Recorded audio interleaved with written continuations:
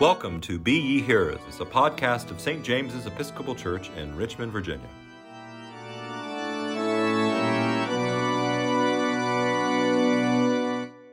May the words of my mouth and the meditations of my heart be acceptable in your sight. Amen.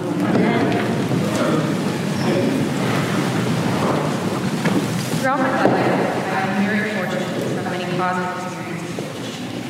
I attended a Christian school at my summers at Shrine and had a wonderful and loving church community in St. James. Until I started at my high school, Maggie Walker, I didn't ever hear the opinions of people who didn't have the same experience with Christianity as myself. Throughout my 4 years, I've thought a lot about my relationship with God. I've met lots of new people, many who are not Christian, and heard many different opinions about the church. I remember in my freshman year, during a conversation with one of my friends at lunch, someone used the phrase, "There is no hate like Christian love." I was stunned to silence. I had no idea how to respond to that, because I love God and I love going to church and being a part of His community.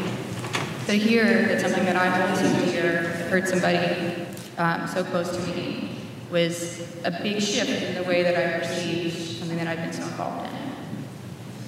So as I came to terms with that idea, I spent a lot of time thinking about how to fix it. How do I show these new people in my life good that they come from the church, even after they've had negative experiences with it?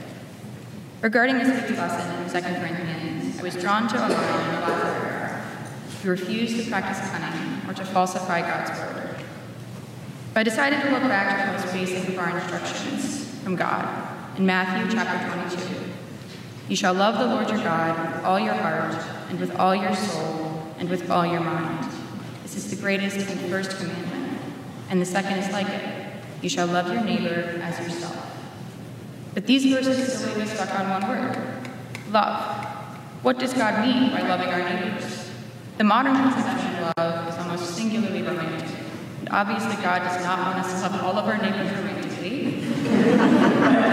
Thinking about neighborhood love brought to mind a passage that was read to me at each of my graduations, from kindergarten to 8th grade.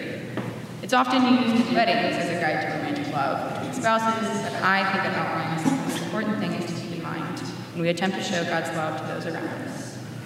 From Paul's first letter to Corinthians, love is patient, love is kind, love is not envious or boastful or arrogant or rude. It does not insist on its own way. It is not irritable or resentful. It does not rejoice in wrongdoing, but rejoices in the truth. It bears all things, believes all things, hopes all things, endures all things. Now this is quite a thorough explanation of how we love our neighbor. And to me, this outlines a very, very clear type of behavior that we as Christians should exemplify. But the Bible is full of lots of little instructions about how we should go about our lives. In the book of Leviticus, it's like entirely instructions. But going back to today's reading of 2 Corinthians, I think a lot of times people misconstrue the Word of God without even knowing it. They take these small instructions and apply them to their lives with such vigor that they crowd out the most important instructions of all: to love God and to love your neighbor. Jesus meant it when he said that these were the greatest and first commandments. In 1 Corinthians, Paul reiterates the importance of love, and that is the foundation upon which all our Christian beliefs must rest. Even if we believe we are acting upon God's word, we do it without love, it is worthless. Christian love becomes Christian hate when we utilize the word of God to push people out of our lives or to undermine the identities of those around us. Love is patient. We love our neighbors through patience and presence. It's a firm and steady hand to hold on to when things get rough, for however long those rough times may last. Love is kind. We love our neighbors by thanking them for the things they do, even if they're small or expected of them. We love our neighbors by donating school supplies to help rebuild Fox Elementary. We love our neighbors by cooking them food when they're sick. Love is not envious or boastful or arrogant or rude. We love our neighbors by respecting them, not by taking each deviation from the Scripture as a total corruption of their character. Love does not insist on its own way. We continue to love our neighbors, even when they feel that they have strayed far from the way of God.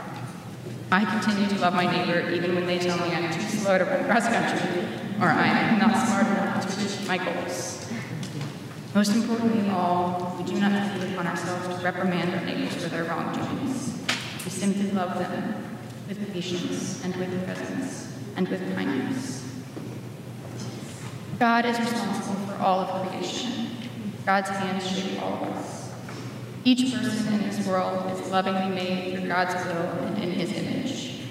Every single person is worthy of our love and worthy of our respect.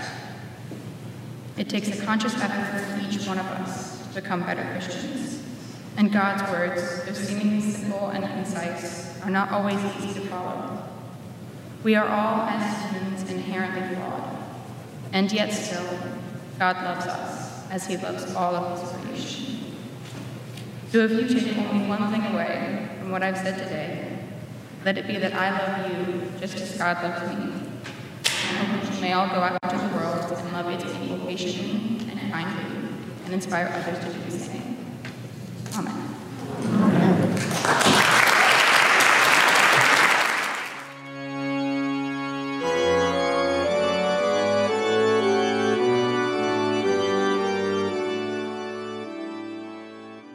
Thank you for listening to Be Ye Hearers. For our full worship service, go to doers.org/live. To learn more about St. James's, go to doers.org. We hope you've been touched by the Holy Spirit today. We look forward to being your companion on your spiritual journey.